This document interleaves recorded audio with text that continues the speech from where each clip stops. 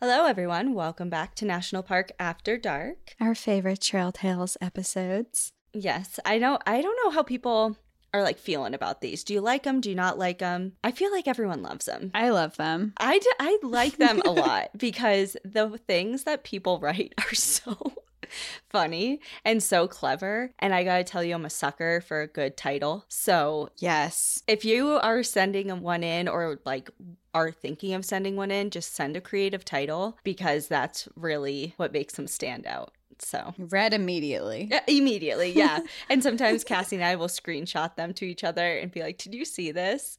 And it's just so funny. So Yeah. I really do like them too because I love hearing other people's trail tale stories. I mean, it certainly inspires me to want to get to some of these places. And I know that it inspires people who are listening to want to come to these places. So they're just, they're so fun hearing people like really out there and doing their thing outdoors. And last Trail Tales, we had people who weren't in the outdoors and they had stories which were just as good and just as fun to read too. So I love Trail Tales. I think they're great. well, do you want to hear one? Because I have a nice one Yeah. to begin with. Yeah, I would love to hear one. Okay. That's what we're here for. All right, well, I guess I'll go. So my first story is titled Hunting with Wolves. Ooh. Hi, Danielle and Cassie. First, I want to say I love your podcast so much and I am constantly retelling your stories to friends and family. Anyways, hopefully I can tell this one at least a fraction of how great you both tell yours. This story takes place between the Boundary Waters Canoe Area and Voyageurs National Park in northern Minnesota, about 4 hours north of where I'm from. I was joining my boyfriend and his family on their annual grouse hunting trip up north for the very first time. I first want to preface this by saying I eat very little meat and had zero hunting experience at the time, but I love the area and hiking. I wasn't quite sure what to expect going into it, but thankfully, due to the warm weather, we were able to do long hikes and hunt rather than hunt from the car. The first day, my boyfriend and I went out and back about 5 miles on the trail that crossed into BWCA territory. We crossed beaver dams, rivers, and boardwalks amongst the beautiful fall colors. On one beaver dam, we saw dog-looking paw prints in the mud, and my boyfriend teased with me that it was a wolf. I didn't believe it for a second and assumed it was a hunting dog. We struck such luck on that trail that day, we decided to go back the next. We decided to do the entire 6-mile loop rather than an out and back. We decided to do the new section first, which was much less traveled and overgrown. I saw lots of scat on this trail, and I tried to identify to pass the time, thinking maybe it was a coyote or a wolf. A side note, I love doing that. Looking at scat. Yes, it's so fun. I feel like such I have one of those fold out laminated pamphlets. Yeah, that show what all the scat looks like. It's like I know my shit, you know. Literally. We used to do that. When I taught outdoor education, we did a tracking class, and a big part of that is we would hand out the pamphlets of the surrounding area animals that were there, and it was this big chart of what different scat looked like, and we'd go around on the trails in the woods and we'd find scat and look at it and examine what it might be. Thinking back on it, I've spent way more hours of my adult life looking at poop than I thought I ever would. Not just in a leisurely form. As vet tech. Oh my God. The amount of fecals to be read under the microscope. Remember? Oh my God. As a vet tech, you look at fecals looking for worms, especially in puppies and just routine things. And oh my God, the amount of shit that Danielle and I have. And it's in the kennels. Oh, yeah, blowout diarrhea. And then just taking temperatures. It's always rectal temperatures in animals. And it's just... Yeah. Everyone's like, can you please stop talking about shit right now? Yes, we can. Okay, we'll stop. And just know that there was a lot of it. Just know that we've been through some shit. Yeah. Okay. About 3 miles into the middle of the woods, we hadn't seen anyone. My boyfriend then got a grouse and we stopped to rest for a while. As we continued, we suddenly heard a stampede-like loud noise in the distance, approaching quick. It was so loud, I thought maybe we were approaching a logging trail with a four-wheeler, as that is pretty common. Suddenly, about 50 meters ahead of us, we saw 2 animals bound across the trail. We both stopped dead in our tracks to watch. We debated what we were even seeing. Was it 2 deer chasing each other? Then I saw a wolf tail flying behind and said something along the lines of, "Holy shit, it's wolves." My boyfriend quickly said, "No, it's a wolf chasing a deer." This was no wolf tracking a deer like you see in trail cams. It was a full-out sprint. The wolf just inches away from the deer. They crossed our trail and slowly veered to the right of us. I started to freak out and urged us to keep going because wolves often hunt in packs and I didn't need to see another one. Thanks to your podcast, I know that wolves are normally not a threat to humans, but I was not so sure how their behavior changed when hunting or protecting a kill. I couldn't stop thinking about what could have happened if we hadn't stopped for a short break and came any closer to the chase. After about a mile of shaky limbs and almost losing the trail, I finally realized what an amazing thing I had witnessed. My boyfriend, of course, realized that much sooner and tried to calm me down. Although wolves are prevalent in the area, it was not common to see one, and it was my first sighting. So it turns out the prints on the beaver dam and the scat on the trail did in fact belong to a wolf. It's safe to say that I didn't know what to expect on my first hunting trip, but it certainly wasn't that. Feel free to share my story, and if not, I hope you enjoy. Again, I love your show, Kayla. What a cool experience. Yeah, right? Just to see that out in the wild, I mean, Right in front of you. so cool. Yeah. And to see, feel the stampede shaking at the ground and to hear it coming in like that. I pictured the scene in Jumanji when they're all in the, do you remember? Have you seen? When they're in the house and then the stampede starts happening and everything starts shaking. Yes. Yes. Yeah. And, it was their first hunting trip and experience, and you saw a wolf hunting. How cool. Yeah. Oh, so cool.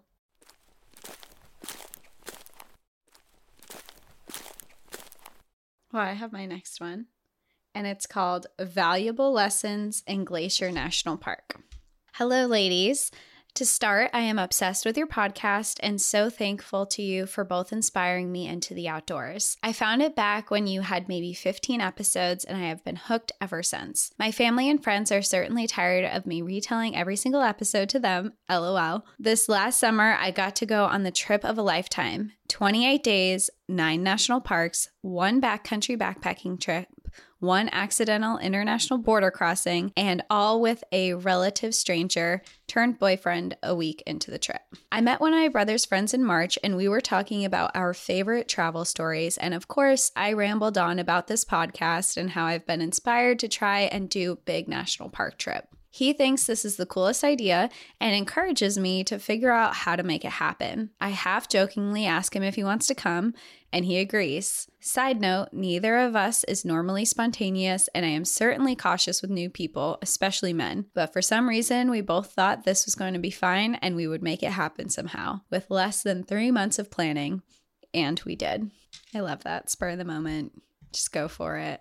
Now that I've given you a reason to question my judgment, I want to tell you about our backpacking trip in Glacier National Park. We were in Glacier in the middle of June, and I'm from Arizona, so my Junes have always been 100+ degrees. Imagine my surprise when it's below freezing and snow falling on us in this park. Should I have maybe looked at the weather a little more? Probably. But here we were, tent camping just outside the park in some pretty cold temps. We spent the first few days exploring the lakes, taking boat tours, hiking, and were always a little worried we would stumble on a grizzly. We had gotten a backcountry permit for our 4th and 5th days in the park. Unfortunately for us, the 2 days prior to when we would be making our trek, it had snowed at higher elevations. Of course, this wasn't in our plan, and we didn't really consider what that meant for our hike. Now, for reference, this would be my first backpacking trip ever, and my partner hadn't backpacked in a while, but he definitely had more experience than me. We had picked this hike because it was, quote-unquote, only 12.8 miles or so, which in my head wasn't that bad and would be totally doable over 2 days. I did not account for the fact that we would be 2 weeks into a 4-week trip, pretty exhausted from all our adventures, and it was cold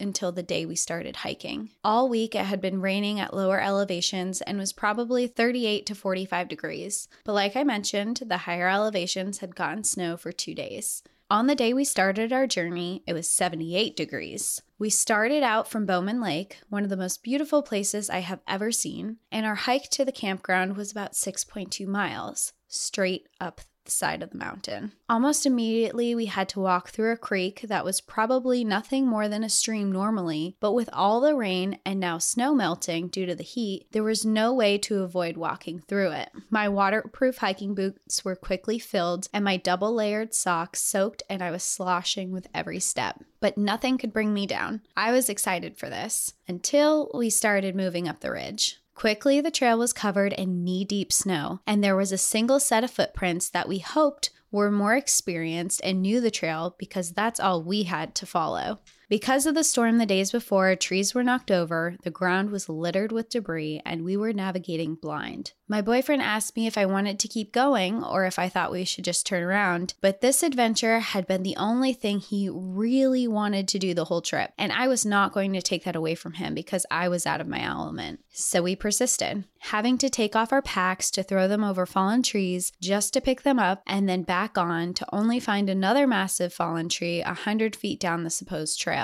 We continued like this for a good 2 miles, is my guess, and all I could think was, we just need to make it to the top of the ridge and then it's all downhill. After climbing over our 10th big tree, I looked at my boyfriend with tears in my eyes and told him I just needed to sob for 5 minutes, and I had him set a timer. I cried in the knee-deep snow, pitied myself for 5 minutes, and then we were on the move again, following our trusty footprints. I love that. Just give me 5 minutes, set a timer. I just got to do this real quick. I just need to break down very quickly, and then I'll get my shit together. And then I'll be right back. We're good.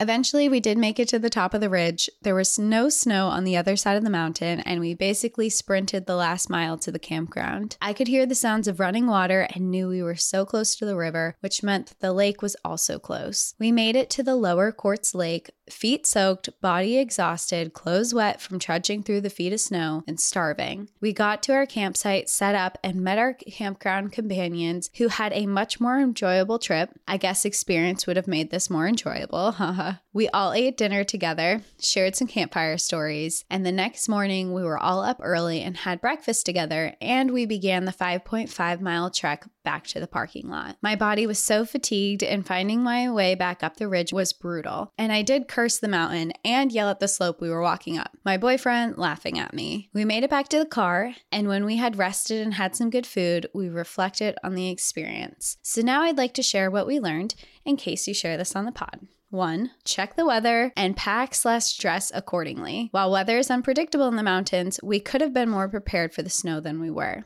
2. Pack as light as you can. This may seem self-explanatory, but we were both overpacked, and having 40 to 50-pound packs on our backs was so much more brutal than you'd think when you test it out before your hike. 3.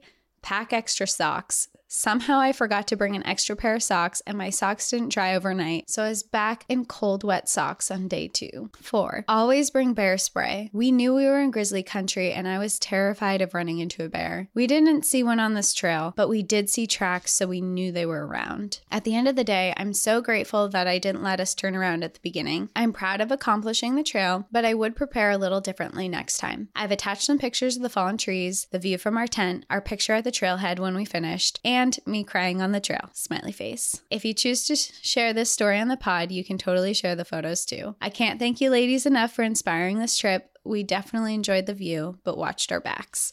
Riley. I'm really happy that we inspired a trip. Yeah, I'm sorry you cried on the trail, but it sounds like it was a fun trip.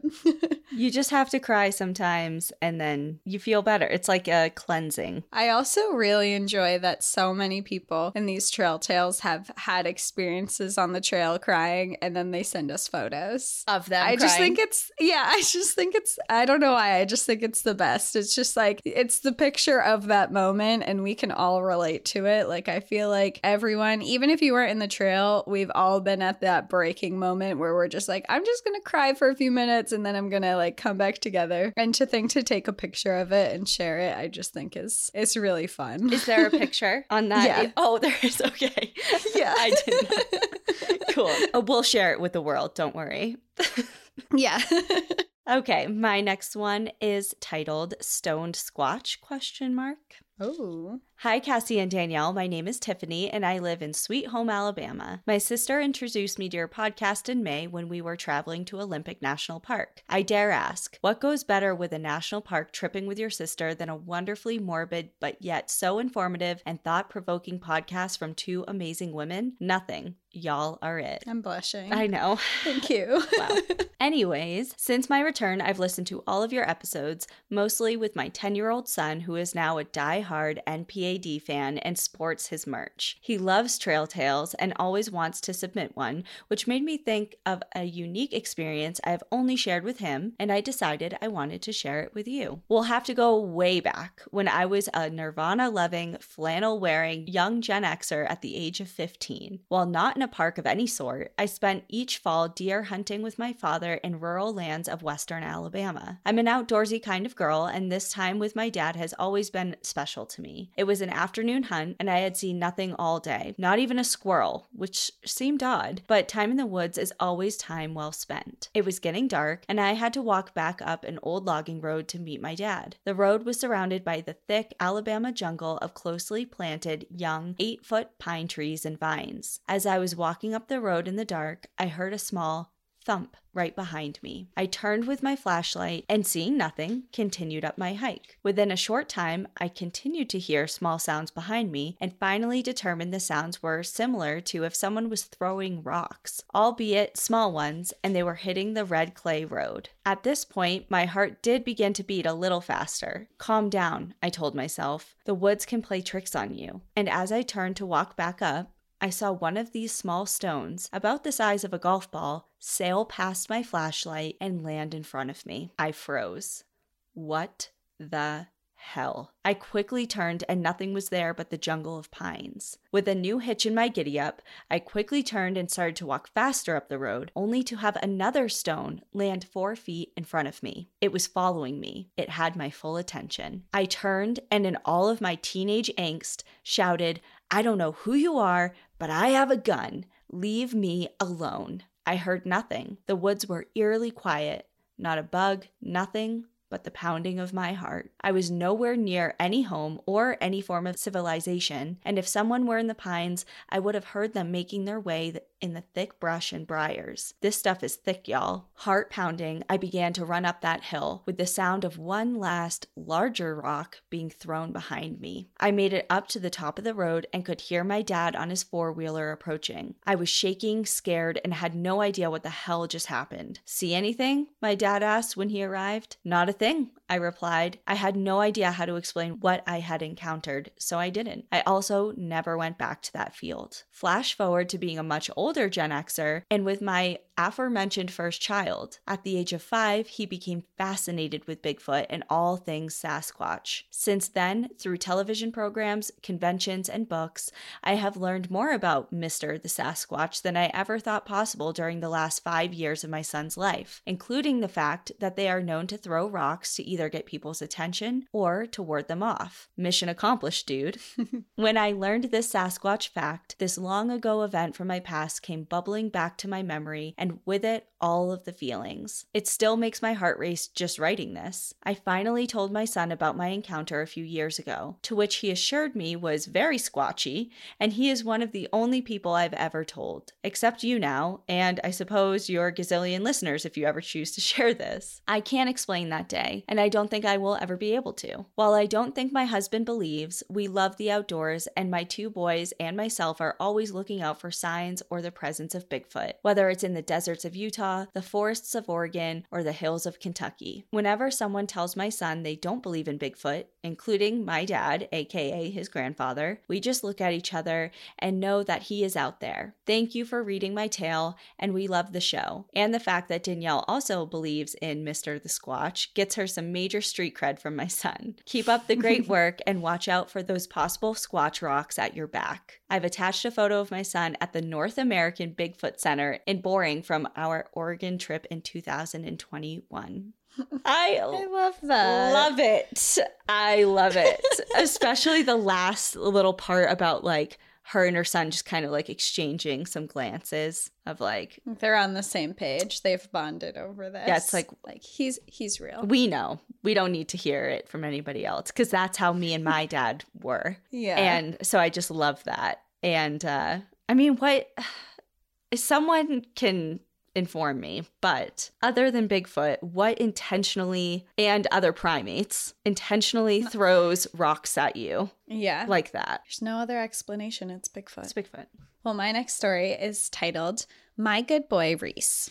Hi, ladies. I have debated submitting this story for a while now. Even though it's not some wild story that happened in the middle of the woods, I thought you two would appreciate it since you are vet techs. I first want to introduce the fluffy hero of this tale, our 4-year-old golden retriever, Reese. As with most Goldens, he is a huge, goofy lug who has never met a stranger. Picture Doug from Up with his translator saying, I have just met you and I love you. Except Reese would be shouting it while he accidentally knocked you over in excitement. My story happened to this past New Year's Eve. My husband is a youth pastor and his kids beg him every year to do a lock-in at the church so they can play games and snack all night to bring in the new year. With him at church, I was home alone with our almost 1-year-old asleep in her room and Reese chilling in our living room with me. He usually spends his evening bringing us toys and begging for snacks for a bit before collapsing on the floor for an evening snooze. I had decided to stay up just long enough to see the new year arrive, send a happy new year / good night / love you text to my husband, and then go straight to sleep. A few minutes before midnight, I went to the front door to let Reese out for the last potty break, and as soon as I opened the door, Reese charged forward while growling menacingly. I rolled my eyes because he often does this if he sees an animal in the yard, large or small, even though they pose zero threat to him whatsoever. For context, some of his other fears include suitcases, certain squeaky toys, balloons, and trailers. I relate to that so hard because Chaska's newest fear is the stove. It's like, okay, I don't understand, but it's clearly a big deal. Right, exactly. And he's been fine for 8.5 years with stoves of all kinds until now. Until now, it's a thing. Yeah. I was just about to tell Reese to hurry up when I heard a man's voice coming from the darkness at the end of our short driveway, just outside the circle of light cast by the light at our front door. Didn't mean to startle you, he said, as I was clearly startled, not expecting to have someone walking up my driveway in the middle of the night. There was not a car in sight, only him. Reese continued his low growl, standing in between me and the man. Reese, shh. Reese, come here, I pleaded. This was not to make the man more comfortable, but only because I was scared that if he approached Reese, my boy would melt into the people-loving teddy bear that he is, practically proclaiming new friend and thrown off balance by his happy tail wagging. Reese didn't listen to me though. He stayed firmly planted between me and the stranger. The man proceeded to ask me if I had a phone that he could use. He said his car had run out of gas nearby and he needed to call for a ride home. No way was I letting him closer to use my phone. The man also said that he lived on Rocket Road, which is not that far away. I told him, you can go to my neighbor's house across the road. He has a phone that you can use. Now, my neighbor is an avid hunter. Just recently, we had a break-in near us, and that person called our neighbor to help. He held the robber at gunpoint with a shotgun until law enforcement arrived. But that's a story for another time. The man considered this for a second, glanced at the growling dog in front of him, and said, never mind. I'll just walk home. Rocket Road is not that far away, so I have to wonder why he didn't just do that to begin with. Also, to me, it appeared that he had been walking from that direction instead of towards that direction. And what was he doing out and about at midnight on New Year's Eve? Did he just decide to go get gas in the middle of the night? But who knows? Maybe this man was genuine, but I guess when you see 100 pounds of dogs coming barreling at you, you come up with another plan real fast. I brought Reese back inside, and only then did I grasp how unusual his behavior was. Normally, when he is spooked, Reese does that same low growl, but always runs to my side or to his crate with his tail tucked between his legs. However, this time he wouldn't move, not even coming to me when I asked him to. I, of course, showered him with lots of treats and good boys once we were safely back inside. I have listened to the podcast from the beginning and want to thank you both for fueling my wanderlust in between trips. I enjoy the stories for sure, but I also love learning facts about each individual park. My husband and I are on a mission to visit all of the national parks and have checked off 12 so far. Our daughter now has visited her second, and I have had fun earning junior ranger badges for her at every national park site. You can earn those at any age, by the way. We see adults getting them all the time. Most recently, we visit South Dakota, and you two are partially to thank for inspiring us to go there. We hit all the highlights and ended our trip by climbing Black Elk Peak in Custer State Park. I have never felt stronger than I did when I hiked to the top of South Dakota with my 30-pound toddler on my back. My husband didn't enjoy the hike as much, and turned out he had COVID the whole time. Again, a story for another time. Attached is a video of our ferocious beast that I posted for his 3rd birthday last year with the caption, "He is beauty, he is grace, he catches the ball with his face." Thanks for all the laughs, outdoor advice, and stories. Keep them coming, Gwen. Aw, he protect. He protect, he attack. Well, it sounds like Reese is a really good boy, and dogs know, like there's no part of me, I don't know what he was up to, but there's no normal scenario where someone would be walking around in the middle of the night and try and come in and use your phone without a really valid explanation and like proof of that, like it's just weird. And also I think it's pretty normal. Like, it's just weird to me for a full-grown man to approach a woman alone in the middle of the night. I think it's pretty normal that, like, if there's other options in the area, that you would approach someone else before you would do that. Like, obviously, if you're in the middle of nowhere and there's no one around and you come across a woman, of course. But if you're in a full neighborhood and you ask to come into a woman's house when she's alone at midnight, it's weird. It's sketchy. Yeah, and it's 2022 going on 2023. Why that whole like, do you have a phone I can use is something that I think is pretty outdated. Yeah. You know what I mean? You have a phone, like maybe do you have a charger I could use and I'll plug it into the side of your house while I sit outside? Yeah. Like it's not, yeah, it's sketchy. I had a trail tale from one of my friends. I had a friend who had a very similar experience. She was at her house and she was alone and her dog was home, and her dog is similar. He loves everyone. He's a super kind, gentle soul. And someone knocked on the door and she opened it. And it was this really creepy guy that was standing there. And her dog, who usually greets everyone and is happy, started growling and his hair was standing straight up. And he said, "Oh, can I come in and use your phone?" And her dog is a rescue dog, and they think he was a fight dog at one point, like he was a bait dog. Mm-hmm. And he's a little squishy potato, but he looks mean. He's got like a scar across his face. He's got like a chunk. He looks like he's ready to throw down. And he started growling and hair standing up and like chomping his teeth at this guy. And she's like, "I've never seen him do this before." And she was like, nope, absolutely not. My dog doesn't like people, sorry, and shut the door on him. 2 weeks later, she saw him in the news for shooting up a grocery store near her house. Oh my God, that's terrifying. Yeah. So I 100% believe that, like, I don't know what he was up to, but dogs know. And they know bad vibes. They know bad intentions. And I'm sure your dog like caught on to that. Yeah. Reese knew what was up. Yeah. All right. My last one is titled "Moose Aren't Real." I'm telling you, it's the titles. It's the titles. I would say in New England, they are not. I have been trying to see a moose in New England for years, and I have never seen one. So, okay, well, this is up your alley, 100%. Subconsciously, maybe that's why I chose this one.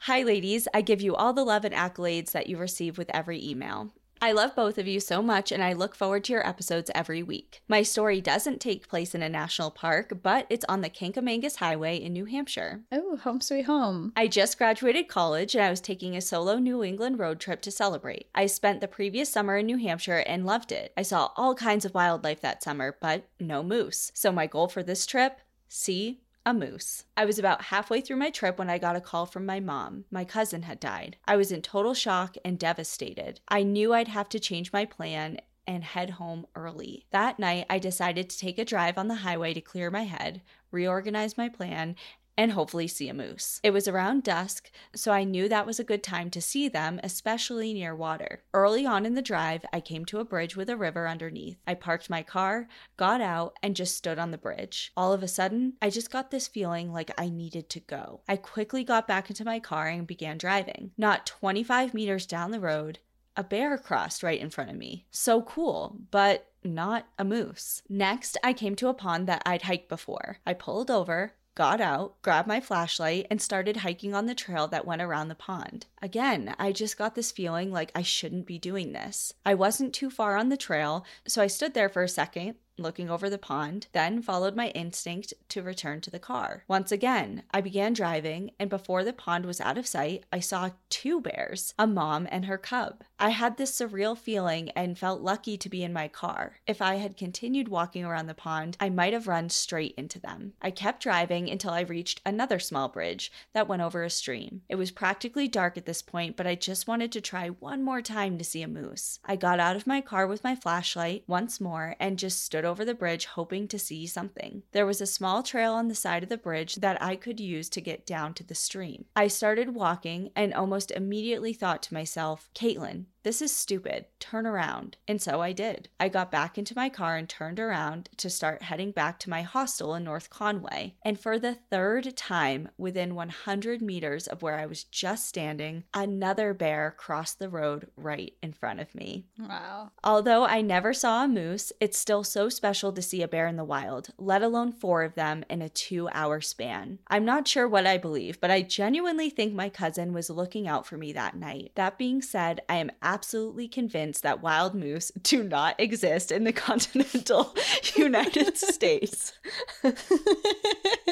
I've spent months in New England and quite a bit of time in Colorado and nothing. Of course, I say this jokingly, but if I don't see a moose before I die, moose aren't real will be the epitaph on my grave. As you've said many times before, always trust your gut. If something is telling you to turn around, do it. I do a lot of solo hiking, and as a petite woman, I'm always thinking about my safety. One last hot tip. If you're hiking alone, ask the people you pass, hey, have you seen any wildlife? Oftentimes, they'll give you a funny look and tell you no. Sometimes they'll ask if you're okay. But regardless, you'll find out if they've seen anything, and they will almost certainly remember the girl that asked them if they've seen any wildlife just in case something happens. Thanks for reading. Smart. Love you, ladies. Caitlin. One last thing. We were recently at the Stanley on our honeymoon road trip and had the same experience you had. Christian was our haunted ghost tour guide and David was working at the wine bar. Both were absolutely fantastic, but the unofficial David tour was the best part. So cool to hear you guys talk about it.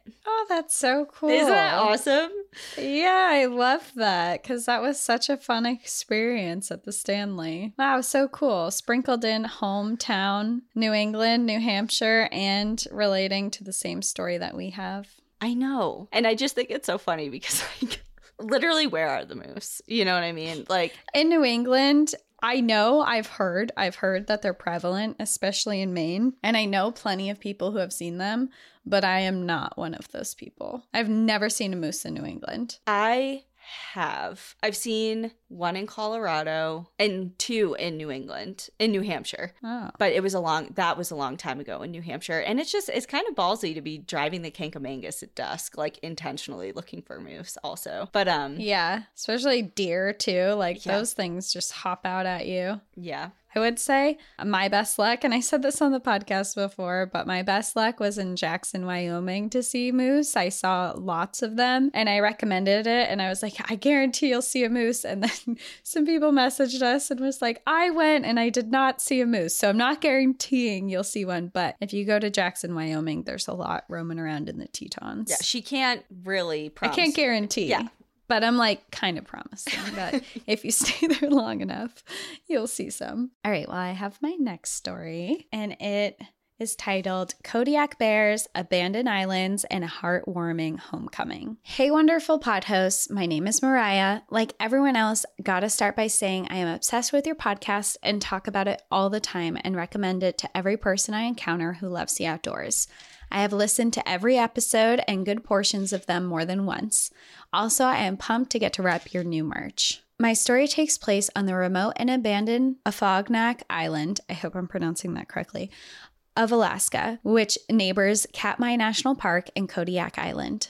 My longtime friend and hiking/travel buddy, Allie, and I convinced our parents to let us go to Alaska for a few weeks, quote unquote, by ourselves when we were 17, though we met up with her aunt and uncle for a while who lived in Kodiak. We had absolutely nothing planned for this trip other than our flight there. When we got there, we discovered we had gotten an opportunity to join their neighbor's family vacation, and we accepted. We spent a week on a yacht that her mother owned. Her mom is an Alaskan Native woman who grew up on Afognak Island before it was decimated by a tsunami in 1964. She was 7 at the time. I will call her O. They all safely evacuated, and she has not returned since. But while we were there passing through the island, around Kodiak towards Katmai, she made the request to stop back at Afognak Island. This island is very densely forested and has essentially zero marked or visible trails at this point anymore, as the vegetation has overtaken the land again since the tsunami. She says,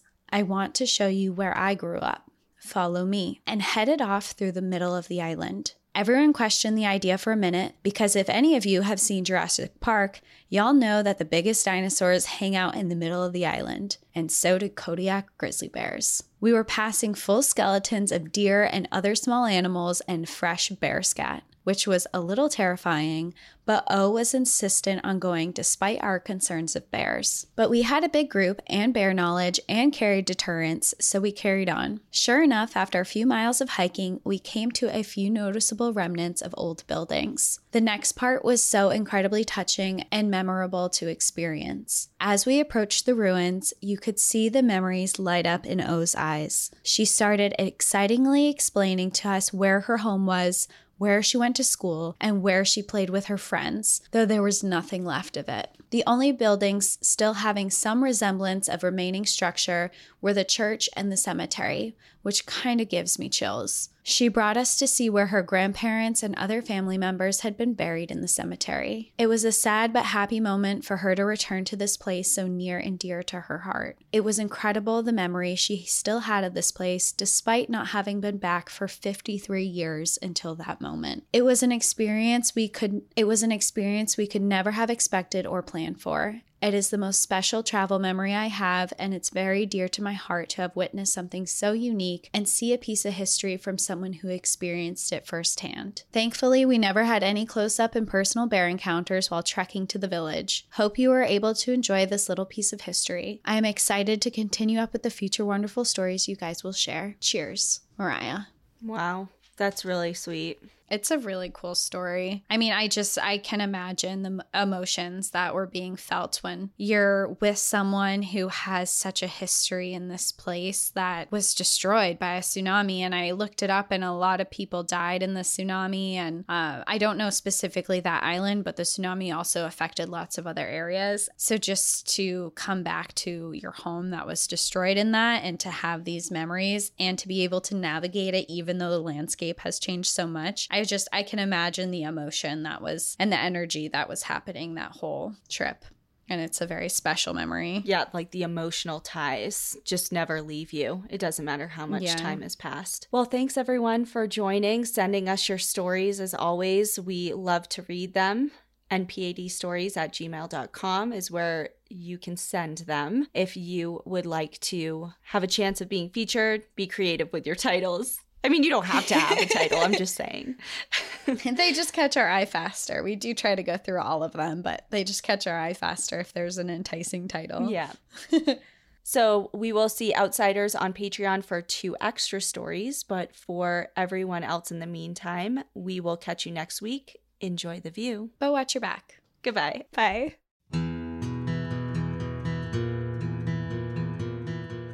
Thank you for joining us again this week.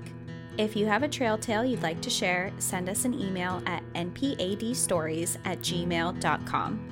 Follow us on Instagram and Facebook at National Park After Dark and on Twitter at NPAD Podcast. Become an outsider by joining our Patreon, where you'll gain access to monthly bonus stories and exclusive content.